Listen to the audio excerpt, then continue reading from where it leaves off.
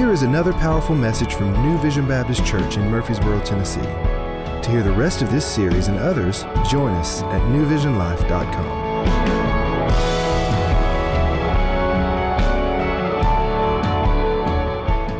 For those who I do not know, my name is Nick, and I get the privilege of being one of the pastors here at New Vision. And as always, it's an honor and a privilege to be able to open up God's Word with some friends and some family today. And I hear that we have the Riverdale basketball team in the house. Is this y'all right here, right? Y'all could clap for them because that's awesome. So we're always glad. Thank you, Coach Voss, for bringing the guys to hang out, and thank you for investing in raising young men and not just great basketball players. We appreciate that.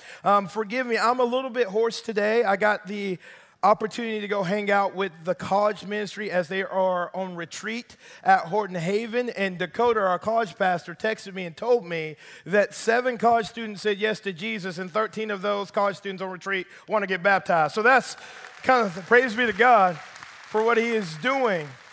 It's so exciting to see what God is doing here at New Vision. And as we dive into Acts, as we continue to talk about how the church is still being unleashed, we're going to be in Acts chapter 10 there. You can go ahead and turn to your Bibles, your phones, whatever it is you read God's Word with. And so as I was reading Acts 10 and preparing for it, I realized that really what we're going to see in Acts is that they're talking about food, but God is really painting a picture about something else. So we're going to see that this thing was really about that thing. And as I was thinking about that thought, that this is really about that, it kind of took me back to my childhood. Now, I grew up in a very, I was going to say normal home, but I don't know if you realize this. Your home ain't normal, right?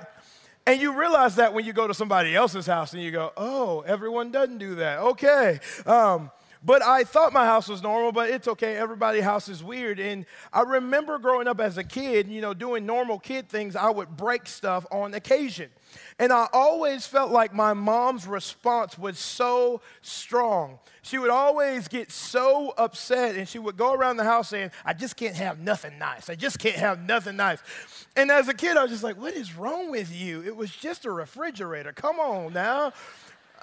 But yet she would go around doing that. And so the older I got, the more I realized that it wasn't just about us breaking stuff, that it really ran deeper than I ever knew. So the more I got to know my mom, I got to realize that in the house that she was raised in, she was raised by her aunt because her mother was unable to raise her. But her household was always a household where she never felt like she belonged. Her family would sometimes tell her that, hey, you know that without us, you would be on the street. And so she grew up never believing that anything was hers. She thought that she was always a renter. And so that when she kind of grew up and was able to establish her own house, she finally had stuff. And so the stuff meant more than just stuff. It was the fact that she had finally found a home where she could rest and relax. And so I realized that her strong reactions weren't just about me breaking stuff, but it truly was about something much, much bigger. And we're going to see in Acts chapter 10 that Peter's going to have a conversation about some food, but really the issue is much bigger than food. This is really about that. And as we begin to dive into Acts chapter 10, what's going on? We're going to meet a guy named Cornelius. Cornelius is an Italian guy. He's a Roman centurion, and so he's in the north part of Judea. The people there in Judea don't like him because he is a foreign guy that is ruling over them, so they really didn't like him. But we're going to see that Cornelius came in contact with God somehow, and his heart had affection towards God, the God of the Israelites. And so we're going to see this, but we're also going to see Peter kind of dealing with something. And this story found in Acts 10 is going to be really important because we're going to see it referred to in Acts 11 and Acts 15. And really, Acts 10 is really the turning point. So before this moment, the gospel has continued to kind of spread out, and we came in contact with Philip and the Ethiopian eunuch, and we're going to see that it went to Samaria, and it's starting to creep out. But the gospel is about to go to a truly Gentile people who had no reference, who had no relationship with the nation of Israel or the Jewish people. And so we're going to see what God's word is able to do as it's fulfilled, as it continues to go to the ends of the earth. So Acts chapter 10, we're going to begin in verse 1. At Caesarea, there was a man named Cornelius, a centurion, what was known as the Italian regiment. He and all his family were devout and God-fearing. He gave generously to those in need and prayed to God regularly. So you would think that Cornelius, being a Roman centurion, being from an Italian background, that he would serve the same gods that other Romans would serve, that he had many gods for many different reasons. But that is not who Cornelius is. So we cannot judge a book by its cover. My mom would tell me that all the time, and we will see this in the rhythm of God's word. God gets to choose who he uses. God is making a call and a plea to everyone. So we cannot judge a book by its cover. Not only did Cornelius have an affection towards God, but he also was giving alms and making way for people to have what they need. And so not only did he have this affection, but he also acted out of that. And he would give to the poor, and he would pray to God. And yet, how did this happen? Because you wouldn't think that a guy like Cornelius would be able to have this kind of affection towards God. But yet again, we're going to see in the rhythm of the passages we're going to read today is that God is a God of all people. Verse 3. One day, at about 3 p.m, he had a vision and distinctly saw an angel of God who came to him and said, Cornelius. Cornelius stared at him in fear. Let's pause right here for just a second. Why was Cornelius afraid? For one, angels were intimidating, everybody. They weren't these cute, oh, look at me, I'm a little baby angel. No, they're like, oh, I will kill you. This is what angels were. And angels typically are known for bringing two kinds of messages. One is a pretty positive message, like, hey, God has seen you. There is favor among men. The other is, you got to go, brother. You got to go. And so Cornelius wasn't sure what kind of message this was. And so Cornelius is afraid, which is a fitting response. It goes on to say this. What is it, Lord? He asked. The angel answered. Your prayers and gifts to the poor have come up as a memorial offering before God. Now send men to Joppa to bring back a man named Simon, who is called Peter. He is staying with Simon the tanner, whose house is by the sea. When the angel who spoke to him had gone, Cornelius called 2 of his servants and a devout soldier who was one of his attendants. He told them everything that had happened and sent them to Joppa. What I love about this is, for one, Cornelius is immediately obedient. Immediately. He didn't ask a bunch of questions. He didn't go, well, God, why? I'm busy. I got to go here. I got to do that. No, he's immediately obedient. And also what I noticed in this passage is this, is that God sent an angel in a vision, but he's going to use a man to preach the gospel. And Brady mentioned this last week, that angels would bring messages, but they wouldn't spread the gospel or preach the gospel to people. Why? Because angels had no idea what redemption looked like. They had always been angels. They were not in need of redemption. And so God uses his people who have tasted and seen that God is good and that God redeems even the most broken of things to share his message of the gospel and redemption and restoration. So meanwhile, while Cornelius is having this vision and having this conversation with this angel, good old Peter is going to have a vision from God as well. And Peter, bless his heart, right? He's the guy that denied Christ. He's the guy that would put his foot in his mouth so often, but yet God still desired to use him. And we're going to see with Peter that sometimes we drift back to what's comfortable. And so it says this in Acts chapter 10, verse 9. About noon, the following day, as they were on their journey and approaching the city, Peter went up on the roof to pray. He became hungry and wanted something to eat. Let me go ahead and say, if you're hungry, you probably shouldn't try to pray because you're going to be distracted. You'll be like, Lord, did I hear you say you want me to go fix a sandwich? Amen. Let's go. He became hungry and wanted to eat. And while the meal was being prepared, he fell into a trance. He saw heaven open and something like a large sheet being let down to earth by its 4 corners. It contained all kinds of four-footed animals, as well as reptiles and birds. Then a voice told him, "Get up, Peter, kill and eat." So this vision that Peter gets, it's almost like a tablecloth is being descended from heaven, and all kind of animals, all kind of birds, all kind of reptiles are on this tablecloth. And the voice from heaven says, "Hey, go and eat."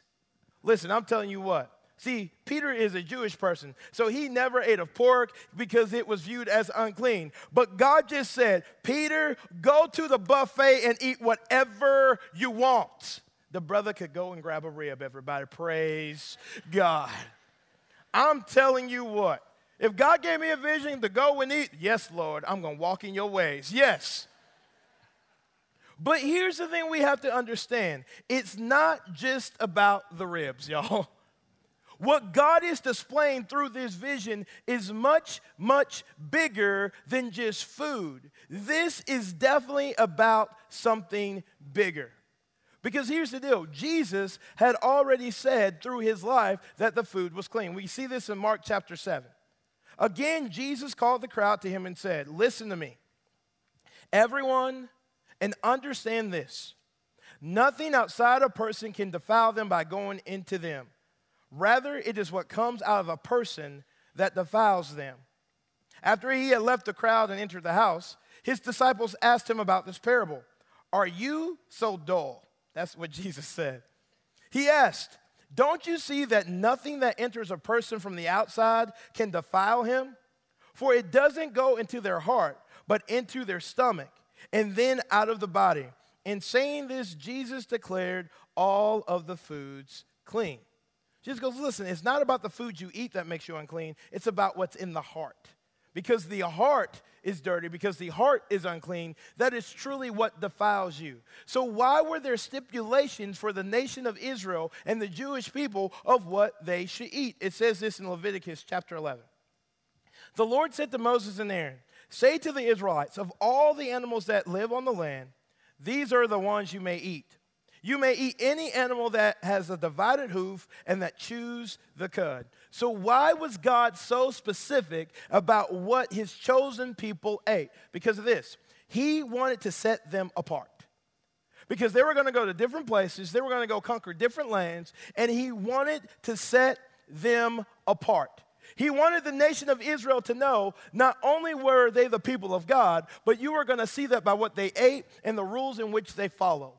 So it was all about setting apart the nation of Israel from everybody else. That is why. But here's the deal. We are now set apart through the Holy Spirit. Because God has put the Spirit within us, that sets us apart and makes us more like himself. So it's not about what we do or don't eat. It's more so about who is within us. And what began to happen with the nation of Israel and the Jewish people, where they would look down on other people. They would look at people that ate unclean food as unclean people. And so they almost carried it as a badge of honor. Like, hey, here's what we don't eat. We are better than you. Hey, here's what we don't do. We are better than you. And so they held up what they didn't do instead of holding up who God was. And they used this thing that they didn't do or what they refrained from letting everybody know that they were less than them. And God is going to reveal through us in just a moment, through a conversation he has with Peter, that listen, it's not just about unclean food. It's about the people which eat the unclean food. I'm doing a new thing. Verse 14. "Surely not, Lord," Peter replied. Oh, Peter said no again. Shocking. "I have never eaten anything impure or unclean." Did you notice that? Peter goes, easy, easy, easy, Holy Spirit. I'm clean. I've never eaten anything bad. I'm a good person. The voice spoke to him a second time. "Do not call anything impure that God has made clean." Y'all should underline that. That's a good word. This happened 3 times, and immediately the sheet was taken back to heaven. How many times did the Holy Spirit have to speak to Peter about eating unclean food? Say, don't be shy. 3 times. This is Peter's number, y'all. And you would think that Peter would have learned. It is easy for us to point the finger at Peter and be like, Peter, why don't you get it? Peter, do you remember when you were out in the garden in front of where Jesus was being, talking to that you shouldn't keep denying Jesus? And that was 3 times. And Jesus asked him when he reinstated him, Peter, do you love me? Peter, do you love me? Peter, do you love me? 3, he should get 3. Okay, don't say no. Don't say no. But what does Peter do? Nope, I'm not eating it, Jesus. Psh. And here's the thing. It's easy to point our finger, but we all drift towards what is comfortable. All of us. We can have this life-changing moment, and we can know what we know, but yet, if kept unchecked, we all have the tendency to drift towards back what is comfortable. So this is Peter. I'm going to drift back towards what's comfortable, and I feel like I'm right. I feel like I know better. I feel like I know what I'm doing. And yet he's going to get new information. Verse 17. While Peter was wondering about the meaning of the vision, the man sent by Cornelius found out where Simon's house was and stopped at the gate. They called out, asking if Simon, who was known as Peter, was staying there. While Peter was still thinking about the vision, look at the timing of this. The Spirit said to him, Simon, 3 men are looking for you. So get up and go downstairs. Do not hesitate to go with them, for I have sent them. Peter went down and said to the man, I'm the one you're looking for. Why have you come?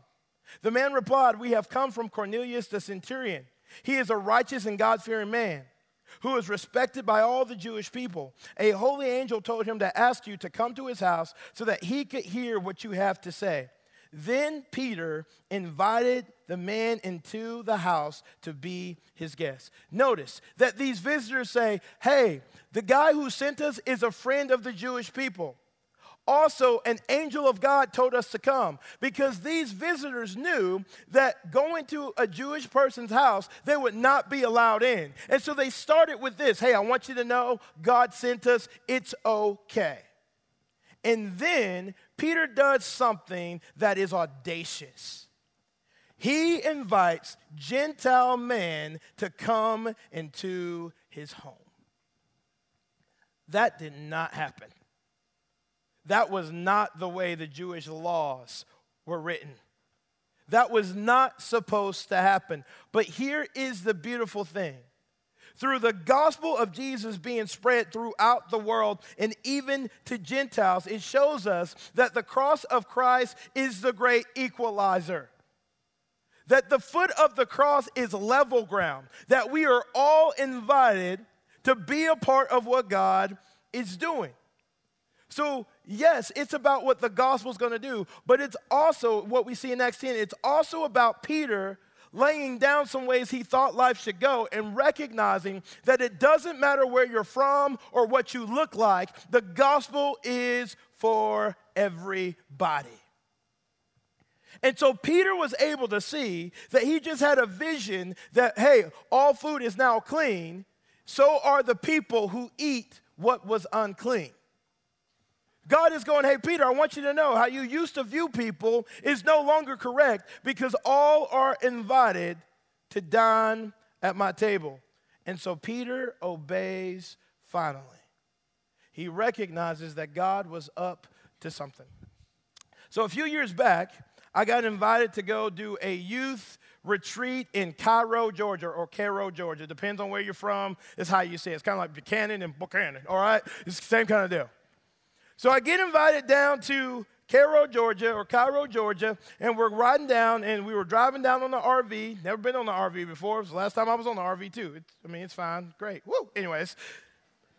So we get down there, and we're talking. We have some students from our ministry that are with us. They're going to play some instruments. The people who lead worship for our students are leading this retreat, leading us in musical worship, and things are going well. We're talking. We're excited about the opportunity. I'm excited about the opportunity. And so we finally arrive in Cairo, Georgia, and I step off of the bus. And the people, the organizers of the event, when I stepped off of the RV, I felt that the air got taken out of the room. It was like, and I thought, man, they are overwhelmed by how good looking I am. I know it throws people off. Like, and then I thought, well, maybe like I'm wearing an Adidas hat and Nike shoes, which you should never do, right? Some of y'all are like, you can't do that. No, don't do that. And so I didn't think much of it, and so we continue, and we do the service, the 1-9, and it feels kind of weird, but I notice in the crowd that nobody looks like me. Not a one. No one even had kind of a tan in the room. Like it was melanin deficient, everybody. It was like, And I noticed that. I was like, okay, that's weird. There's nothing, like nobody. Okay, that's okay, here we go. But I didn't think much of it. I was like, you know what? The God opened this opportunity. I'm just going to step into it. I'm going to preach his word and see what God does. The next night, some students come to know Jesus, and that's exciting, and we're celebrating that. And I remember walking off the stage that second night, and I'm walking off the stage, and there's an older white gentleman that is walking towards me. And I didn't know, like sometimes when people approach you when you walk off stage, you're not sure what they're about to do because you're like, did you not like what I said? Are you about to trip me? Like, what's going down, right? And so my approach was like, listen, I will punch an old person. I will. Like, that's kind of my approach. I was like, we going to do this? Let's do it, right? And so he's walking towards me, and I'm thinking, oh, man, okay, I'll repent. It'll be okay. So he comes up to me, and he says this to me. And when people meet me, I typically put my hand out, right? Like, hello, friend. We're going to be friends, right? He didn't respond. He didn't put his hand out. I put my hand out. He did not put his hand out. I was like, that's kind of rude, but that's okay. I'm praying for you. Maybe you didn't listen to the message. But then he says this to me. He says, you know, that was pretty good for a black guy. And I said, because listen, I think sometimes we think that, man, pastors, they're so holy. Listen, I was about to act in the flesh, everybody. Because I was offended, because what he was saying to me was, even though you were less than, you still were able to preach God's word. And it just raised, I'm about to kill. And so when I was about to respond in the flesh, the Holy Spirit spoke to me, not in an audible voice, but just this prompting. And this is what the prompting told me. Hey, Nick, if you respond in the flesh right now, you're going to give evidence to what he already thinks about you. And I was like, Holy Spirit, but I just really want to punch him. And listen, the Holy Spirit said this. He said, Nick, I want you to know that I'm doing something. I know you're offended by what he said, but I want you to know that he listened to you. Like for this gentleman, this might be the first time he has ever listened to a person of color. And Nick, I want you to understand that it's bigger than just this conversation. See, Nick, out of all the people in the world that I could have brought to Cairo, Georgia, I could have brought someone that looked exactly like the people in the room. I could have done that. But I'm doing something, Nick, that's bigger than social constraints or the color of skin. I'm doing something much bigger, and I'm choosing you to be a part of what I'm doing. See, I'm going to display my glory and my gospel, and I'm going to let this gentleman know that it doesn't matter the container in which it's in, only the gospel that comes out. And so, you know, and I said, thank you. I said, thank you. I said, thank you. It was kind of like a stanky thank you, like, yeah, thank you. But I said, thank you. But here's the deal. So Peter is having this moment with these Gentiles where he has judged them. He has thought less of them. And then God gives him a vision that says, hey, Peter, it's not about food. I know you're thinking less of them because you view them as unclean, but don't you dare call anything unclean that I have deemed clean. What God says is don't you dare call them those people, because those people are my people. And so you don't get to say that anymore, Peter. What you are called to do, Peter, is to display my gospel. And my gospel doesn't care where you're from, what color you are, how much money you have in the bank. It's for you, because at the foot of the cross is an equal ground. And you know, I'm telling you, like in that moment, as I'm reading Acts 10, I'm going, man, God is so good at stepping into uncomfortable things, because the gospel does something. It changes things. When Brady and I were having the conversation before I came here, you know, one of the things important, I got to look out for my family. My wife is melanin deficient, everybody. She's as peachy as they come. And my kids, man, they're this beautiful mocha mix kind of just glorious frappuccino, right? That's what kind of. And y'all, in case you could tell, I'm just chocolate, all right? And so I'm having this conversation with Brady, and I'm going, hey, Brady, like, here's the deal, man. Like, we are looking for a place where we can come, we can get roots, we want to see God move. And I asked him this question. I said, so what do you think your people will think about me and my family? That was the question. Because, guys, I've been a lot of places where people think all kinds of things because of my family dynamic. And so I said, Brady, what do you think? And Brady, and he didn't say it exactly like how I'm going to tell you he said it, but in my head he said it this way. He said, Nick, here's the deal. He's like, man, I think my people will be fine. But even if they're not, it's going to be okay. And I thought, man, I like this guy. Because here's the thing I loved.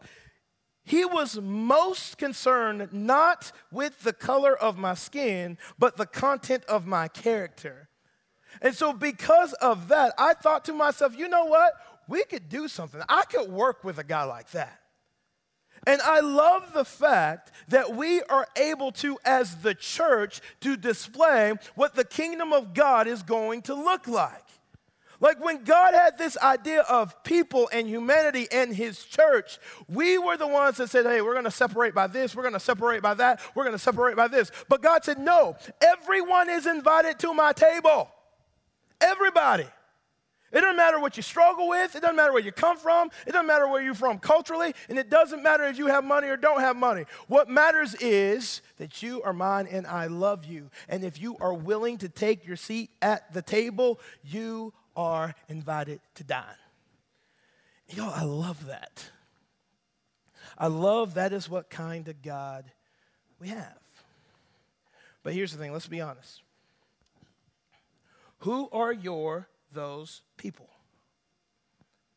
Because I think if we're really honest with ourselves, and you don't have to say that out loud, but I think if we're really honest with ourselves, I think we all struggle with who those people are.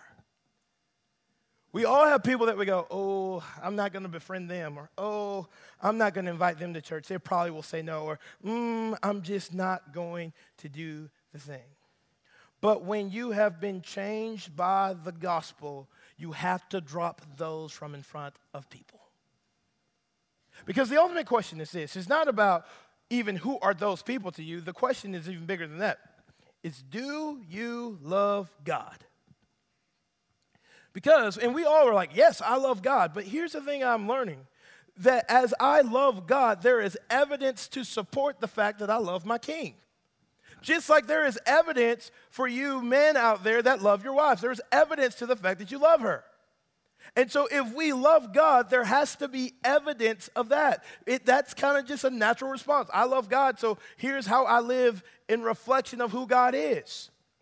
It says this in 1 John 4, verse 20. Whoever claims to love God yet hates a brother or sister is a liar. For whoever does not love their brother and sister whom they have seen cannot love God, whom they have not seen. And he has given us this command. Anyone who loves God must also love their brother and their sister. If we are a people who love God, we love the people God loves. And maybe you are not there in that process, but listen, step into the process. Maybe for some of us, we got to go, hey, Lord, I need to be real with you, and I need to repent of some things. Repent of those things. Right now is a moment for you to take a new next step. Acts 10, second part of 23. The next day, Peter started out with them, and some of the believers from Joppa went along. The following day, he arrived in Caesarea. Cornelius was expecting them and had called together his relatives and close friends. As Peter entered the house, Cornelius met him and fell at his feet in reverence. But Peter made him get up. Stand up, he said, I am only a man myself. I love that. Verse 27. While talking with him, Peter went inside and found a large gathering of people. Peter went into this Gentile's house. See, Peter went from being willing to action. Like sometimes we talk, hey, God, I'm willing to be obedient, but you're not really obedient until you take a step.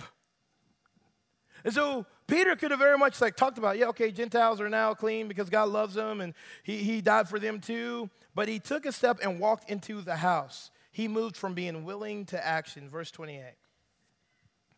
He said to them, you are well aware that it is against our law for a Jew to associate with or visit a Gentile. But God has shown me that I should not call anyone impure or unclean. So when I was sent for, I came without raising any objection. May I ask why you sent for me? Cornelius answered, 3 days ago I was in my house praying at this hour, at 3 p.m. Suddenly a man in shining clothes stood before me and said, Cornelius, God has heard your prayer and remembered your gifts to the poor. Send to Joppa for Simon, who is called Peter. He is a guest in the home of Simon the tanner, who lives by the sea. So I sent for you immediately, and it was good of you to come. Now we are all here in the presence of God to listen to everything the Lord has commanded you to tell us. Here's what Cornelius said. We are ready to say yes to Jesus. And hear me on this. The Holy Spirit always goes before your step of obedience. Always. Know this, if the Holy Spirit is prompting you and God is calling you to something, no, he has already gone before you. He is already making a way where there was no way. He's just going, are you going to say yes? And once you say yes, you're walking in the path that has already been blazed by the Spirit of God. But the question is, are you willing to say yes? And let me tell you, I'm not going to tell you that that step is easy, but that step is best because of whom you're following. And you're going to get to the place that God has for you. And trust me on this, it is a better place than you doing it yourself. And I'm just going to be real with you. How many times have you decided that you're going to do it your way and it not go well? So maybe it is time for you to take a step of obedience and go the way in which God has called you to go. And I guarantee you it will go much, much better. We're going to finish up with these last few verses. Then Peter began to speak. Peter was about to open up his mouth, and the Spirit of God is going to take his words and allow it to plant seeds in the hearts of everyone in this house.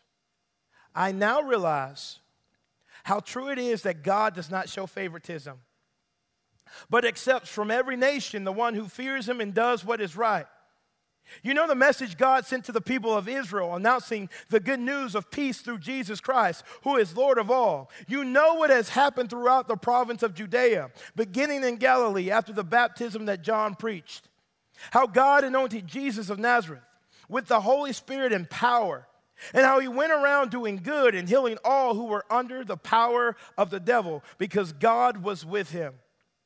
We are witnesses of everything he did in the country of the Jews and in Jerusalem. They killed him by hanging him on a cross, but God raised him from the dead on the third day and caused him to be seen. He was not seen by all the people, but by the witnesses whom God had already chosen, by us who ate and drank with him after he rose from the dead. He commanded us to preach to the people and to testify that he is the one whom God appointed as judge of the living and the dead. All the prophets testify about him, that everyone who believes in him receives forgiveness of sins through his name.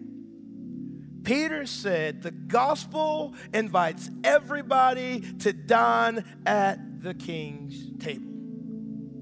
Why is it important that we go across the street and around the world? Because God loves people across the street and around the world. And he wants to use his people, his church. He wants to unleash his church to display his love and display what his eternal kingdom is going to look like. And he's chosen to use you and I, people who were once broken, people who once had hang-ups, people who once may have viewed people with a negative eye and a negative bend, but because we have been invited to dine at the king's table, we're going to invite everyone we can to dine at the king's table. If you have breath in your lungs, you're invited. If you are short, tall, you're invited. If you're more round than you should be, or you should eat some more food, you're invited. If you're brown, if you're white, if you're red, whatever color you are, he wants to move his church not based on the color of people's skin, but he wants to take it to technicolor, y'all. Where all God's people are represented. Why? Because we're all invited to dine at the table of the King. And we invite whoever it is around us to dine and to experience this life-changing gospel. Because we have been changed by the gospel, and so we want to invite whoever we can to sit next to us and dine, and know that if you eat at the King's table, you are now a son and daughter of the King. And the thing that unites us is far greater than anything that can separate us. I invite you to bow your heads for me. Jesus, thank you. Thank you that your word is relevant. Thank you that your word is able to reach in the darkest places, in the hidden places. Thank you that you have invited people who were far from you, and while yet we were still sinning, you died for us. And you didn't care what we were doing. You don't care where we were from. You said, you know what? This offering is for all who will accept it. And you invited each and every one of us to dine at your table. May we dine at your table and invite all that we can to eat with us and eat until we are full. Because when we dine at the King's table, we are changed by the meal. And we can't help ourselves but to share that meal with others. So, Father, maybe for some in this room today or watching online, maybe today is the day where we accept our seat at your table. And we'll have some friends down front that will walk you through that. Maybe today is the day where we repent of some things. Maybe we haven't invited all to the table. But today is the day where we're going to begin inviting whoever will listen to dine at the table of the King. In Jesus, when we do that, when we dine together at your table as family, we give off the aroma of your gospel that is intriguing to all who smell it. So Jesus, thank you. Jesus, thank you for your blood. Thank you for your sacrifice. Thank you for your goodness. And thank you that it is finished and the price has been paid. And because of that, we can be united around your table. And we pray all these things in your awesome and amazing name. Amen. Thanks for tuning in. If you enjoyed this message, we'd like to invite you to one of our Sunday morning services. We meet at 8:20, 9:40, and 11 a.m. If you would like more information or would like to watch or listen to more of our services, please visit us online at newvisionlive.com. This broadcast is brought to you by New Vision Baptist Church, where our mission is guiding people to lives of gospel transformation.